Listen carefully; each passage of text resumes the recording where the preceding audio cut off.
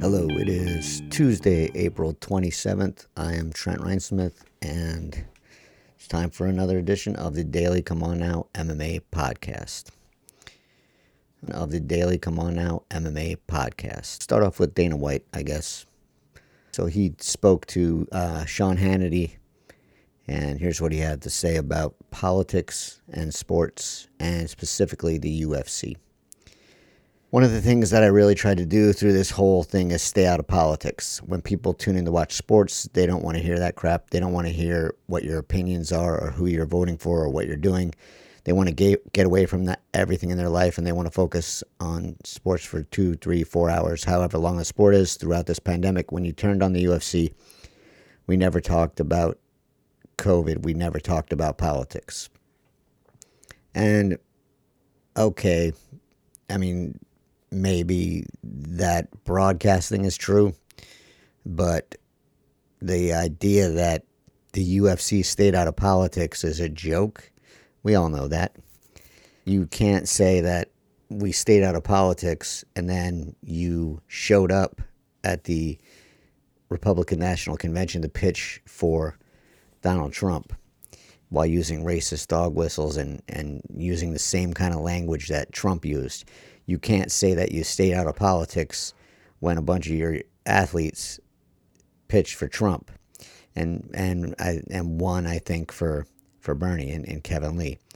But you can't say that you're out of politics when you're giving money to politicians and it's clear which side of the coin that you are on as Dana White, the face of the UFC. So you also can't say you stayed out of politics when you invited the president to an event.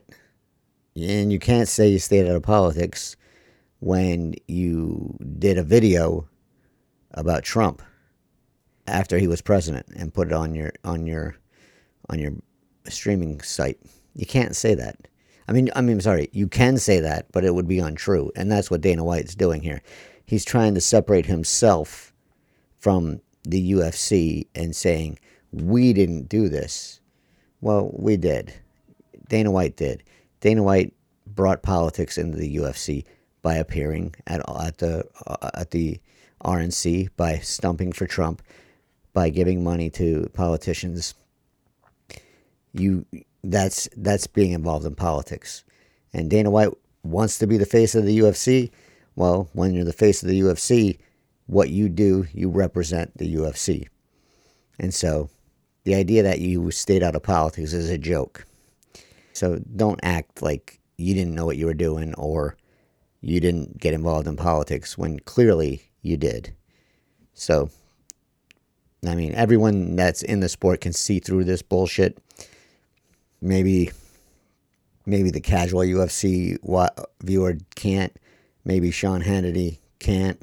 But anyone with a set of eyes and a set of ears and any kind of active listening or active viewing knows that the UFC was, and will be involved in politics.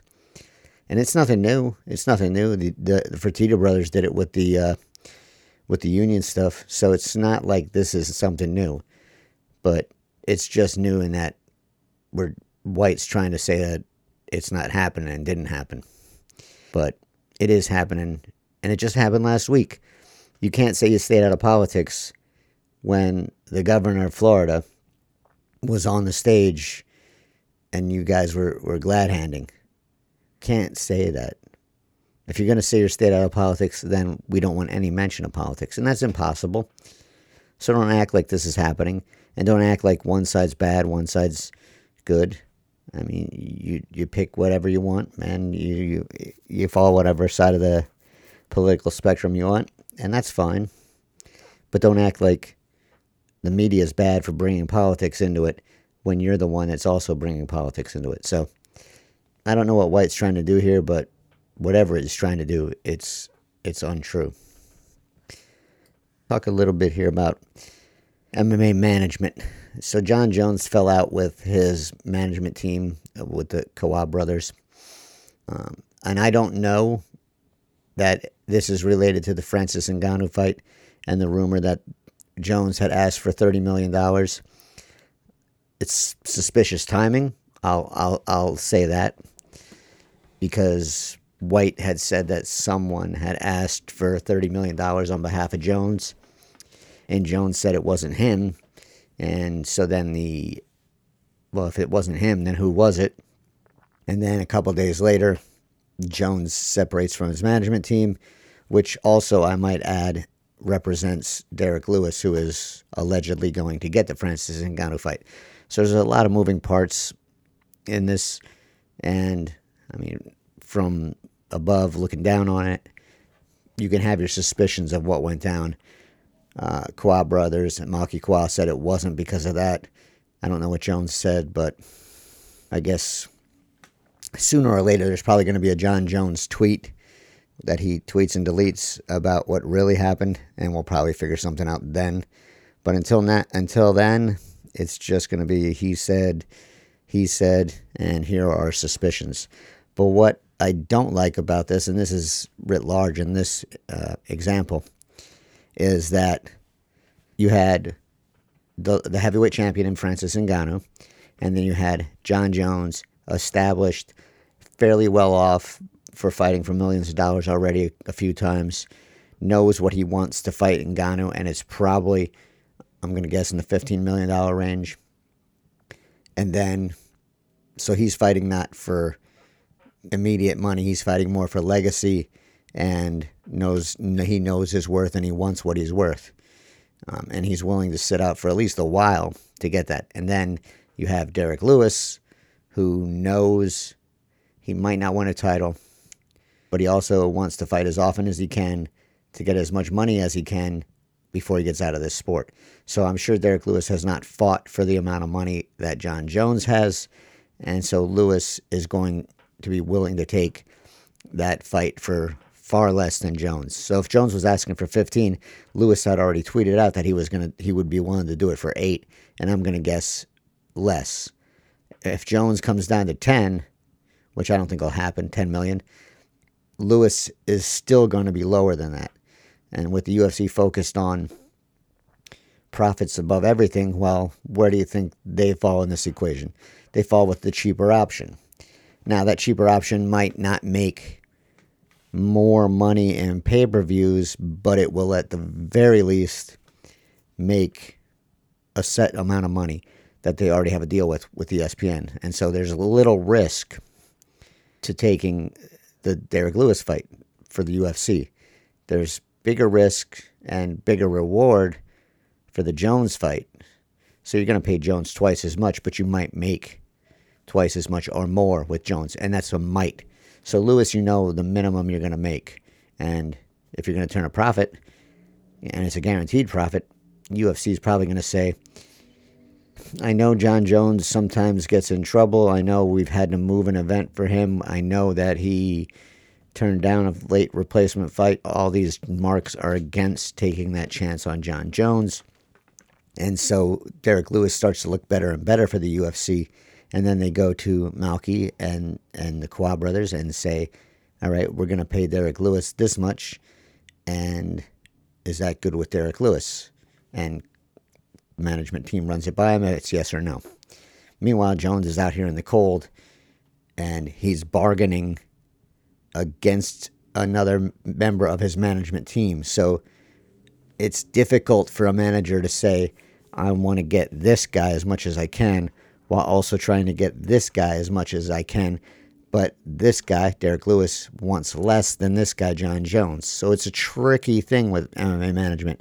And I don't think the fighters win in that case. I mean, Derek Lewis might win because he's the low bidder and he'll get what he wants.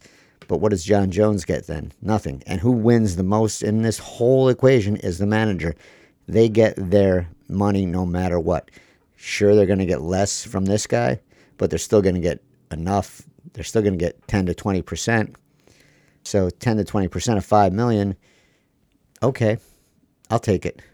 But you could get more here, but that's a could. And so they're weighing it too on what they want. So if I was a fighter, I wouldn't go with the strictly UFC manager. One, because there's a low bar to entry to management in the UFC, which I think the UFC counts on. In other sports, you have to have advanced degrees. There's other requirements, but not in the UFC, not in MMA. You can say you're an MMA manager, and you're an MMA manager. And I think the UFC counts on that because the UFC is negotiating. Folks are going to be smarter and more well-rounded and better at talking people down than some guy off the street. That's just the way it is. Also, in the NFL and other sports, there's a maximum that a manager or agent can take from a fighter's, not from a fighter, from an athlete's pay. That's not the case in the UFC and MMA. You can take whatever you want because there's no barrier, there's no rules, there's no union, there's no representation. So that's another reason I wouldn't go with a strictly MMA manager. Another reason is I don't like the conflict of interest, and this is simply a conflict of interest. You have a guy that's willing to take less versus a guy that wants more. This guy's fighting for money. This guy's fighting for more legacy and knowing his worth. This guy says, I want as much money as I can, as fast as I can, get me that. And that's a juggling thing, and the manager can't win and the fighters can't win. So I would say I want a management team that's small, that only represents one, maybe two people in each weight class, and I want something, written that says if it ever comes down to negotiating against someone else, well, maybe I can get an outside manager or agent to represent me for that specific fight. But they don't have that. We don't have that in MMA. We have two big management teams that seem to control the majority of the fighters, and I don't like it. I don't like it one bit. And this John Jones, Derek Lewis, Francis Ngannou thing is the exact reason why I don't like it. Jorge Masvidal. I've been going on social media about Masvidal and his free Alexis Villa shirt, and it made me pretty angry that no one's asking about it. He allegedly spoke to Joe Rogan about it at some point, but Joe Rogan, I don't watch, I don't listen to, unless there's somebody I want to listen to. I think the last time that happened was Bill Burr. So, and also, Joe Rogan's not going to not going to ask questions that dig into the relationship or the reasons that Masvidal's wearing this shirt. Another reason I don't care that Rogan spoke to him about it, potentially, is that was on Joe Rogan's show. Joe Rogan doesn't have the reach of the UFC or ESPN, and that's where Masvidal wore this shirt, on an ESPN pay-per-view event. And so ESPN and the UFC and Masvidal and his management team, which is the Kawa brothers, should answer why. Now, I don't have a problem with Masvidal. Well, I shouldn't say that. I don't have a big problem with Masvidal wearing that shirt. But if you're going to wear it, at least express why you're wearing it and go over the reasons. Otherwise, it seems to me like everybody, you want to be a hard ass and show your support for this guy, even though he was convicted of murder and kidnapping, but you don't want to answer why you support this guy. So if you're willing to wear the shirt, you should be willing to talk about it. And the MMA media, and this is more of an accountability thing, should ask about it. That's kind of the job of a journalist. And so when Ariel Helwani did a half-hour interview with Masvidal, and that shirt was on him the whole time, on Masvidal, and the question's not even brought up, hey, what's up with the shirt? That strikes me as disappointing, to be kind, a failure, to be blunt. And I don't know why it wasn't asked. It should have been asked. Is it asked to save relationships? I don't know. Again, I don't know why it wasn't asked. Was it a stipulation to not ask about it? If it was, well, then that stipulation should have went back and said, well, if I can't ask, you can't wear the shirt. So it's a difficult situation for MMA media, but it is a disappointing thing that no one's asking about it. And it's disappointing that the management team and Masvidal won't speak up about it. And it's disappointing that the UFC and ESPN won't bring anything up about it. But I'm doing everything I can to even just make a note of it and try and push people on it. But I'm not getting anywhere because I'm not a favored person from management teams, the UFC, and I don't know about ESPN, but I'm going to try and get an answer there. But like I said, it's not about canceling Jorge Masvidal. It's about accountability. So let's use the example. Tom Brady was at UFC 261. If Tom Brady's wearing that shirt, I can guarantee you that someone's going to ask him about it. What's with that shirt? Who's Alexis Villa? But Brady wasn't wearing that shirt, and now we have a more compliant media team group in the UFC. And they're just not going to ask. I mean, because if you're in the UFC, in the MMA media pool, you know who he is, you know what he did, you know that Masvidal, I think, trained with him. You can find a picture of them in the Miami Herald together. And so the question doesn't get asked. It 100% should get asked. To not do so is a failure of journalism. And Masvidal should 100% be willing to speak up about it because he was willing to wear the shirt. And I'm going to keep pushing. If that becomes an annoyance, I don't really give a shit because that's kind of what we're supposed to do in media. So I hope someone does ask him. I hope he he's willing to answer. And if not, well, then maybe he shouldn't put himself out there like that. But I'll keep harping on this, and hopefully at some point someone who can get answers will get answers. Again, it's not about canceling Jorge Masvidal. It's about accountability. If you're willing to wear that, if you're willing to speak up about that, or at least show that you're vocal, not vocal, but show that you're representing this, then you should be willing, able, and ready to speak on it. And MMA media should be ready, willing, and able to ask that simple question. All you have to do is ask what's up with the shirt and then have a discussion. That's it. It's not hard. I mean, that's the job. And if you're not willing to do the job, well, I don't know what to tell you. Speaking about media, Sean Sheehan brought this up.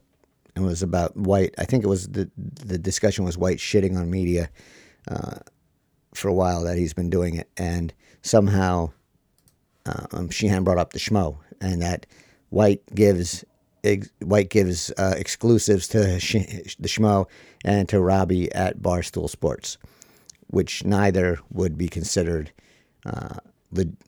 quote unquote legit media in another sport. I don't think you'd have somebody playing a character being treated as legitimate sports media. And in Robbie's case, I don't know him, but he's made it clear that he is not media. He's a fan first, and he looks at things from a standpoint of a fan. And fine, I'm not criticizing Schmo. I'm not criticizing Robbie at Barstool. Those two guys are doing what they're doing, and they've built up an audience doing what they're doing. I'm criticizing White in that he'll say that the Las Vegas Review-Journal is shit and is not a legitimate media outlet, but a guy playing a character and another guy who clearly states he's a fan first, they are legitimate media. So, come on, you can weigh that out. And so White picks and chooses who he decides is legit media, and who he decides is legit media is someone who won't call him out and won't push him too hard. The Las Vegas Review-Journal did neither of those things. They printed facts about what the UFC had on their tickets and on the disclaimer. That's it.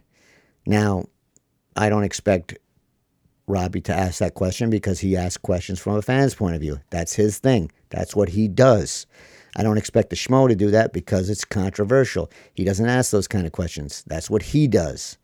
I do expect real journalists and real MMA media members, again, not to say that they aren't, but I'm looking at this more of as an old school kind of, this is journalism and this is reporting on the sport in more of a fun way. And that's what they do. Fine.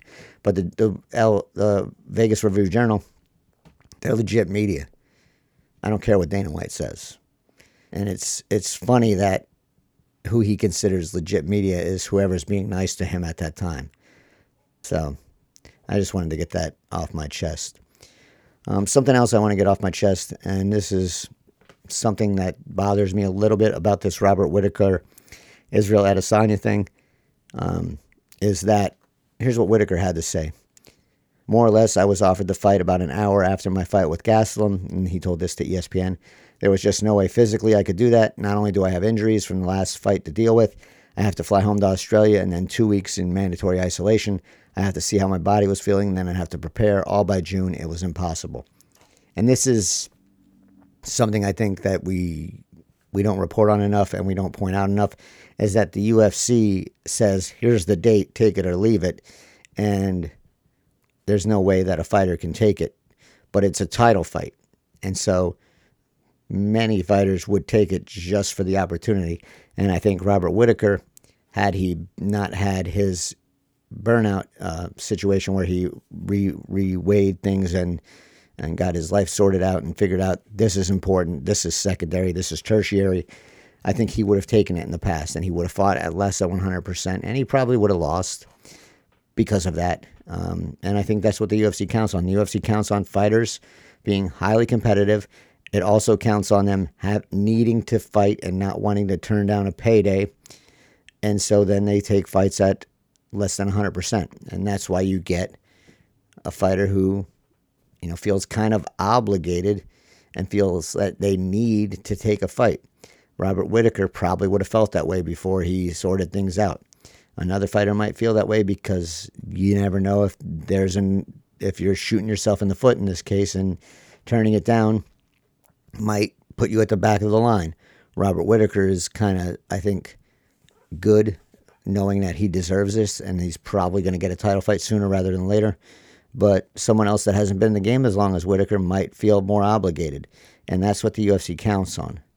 It counts on the low pay, keeping the fighters interested in taking the next big fight, especially a title fight, because there's more pay involved.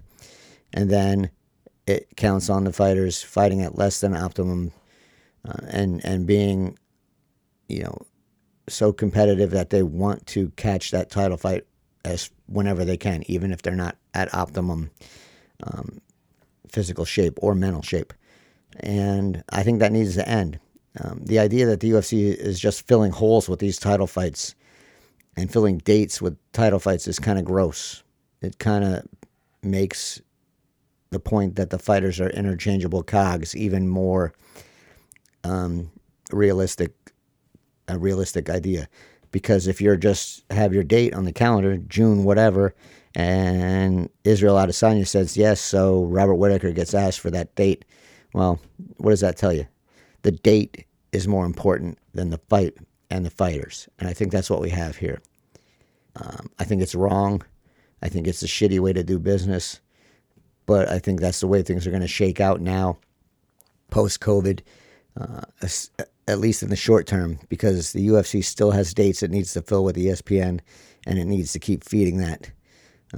And you feed it with whatever you can. And if it's Israel Adesanya against Marvin Vettori, well, then it's Israel Adesanya against Marvin Vettori. If it's Francis Ngannou against Derek Lewis, well, then it's Francis Ngannou against Derek Lewis. As long as there's a belt on the line, everyone from ESPN and the UFC is happy. Screws the fighters, absolutely. But the most important thing right now in the UFC is putting fights on, fulfilling its ESPN deal, giving ESPN what it wants. Robert Whittaker, you're an afterthought. Marvin Vettori, can you take that date? Sure. All right, you're in. I think it's gross. I think it's slimy, and I wish it would stop. Is it going to stop? No. But I want to give Whittaker his props for putting himself before the UFC, before ESPN, and before filling a date just to fill a date. So good on Whittaker. I wish more fighters would stand up and be vocal about why they had to turn fights down. And maybe then the fans will get a good idea of what's going on here. But I doubt it, because Dana White will just spin it some other way. Anyway, that's all I have for today. I will be maybe back tomorrow. We'll see if anything exciting happens. I think I'm completely caught up with everything I wanted to catch up with now.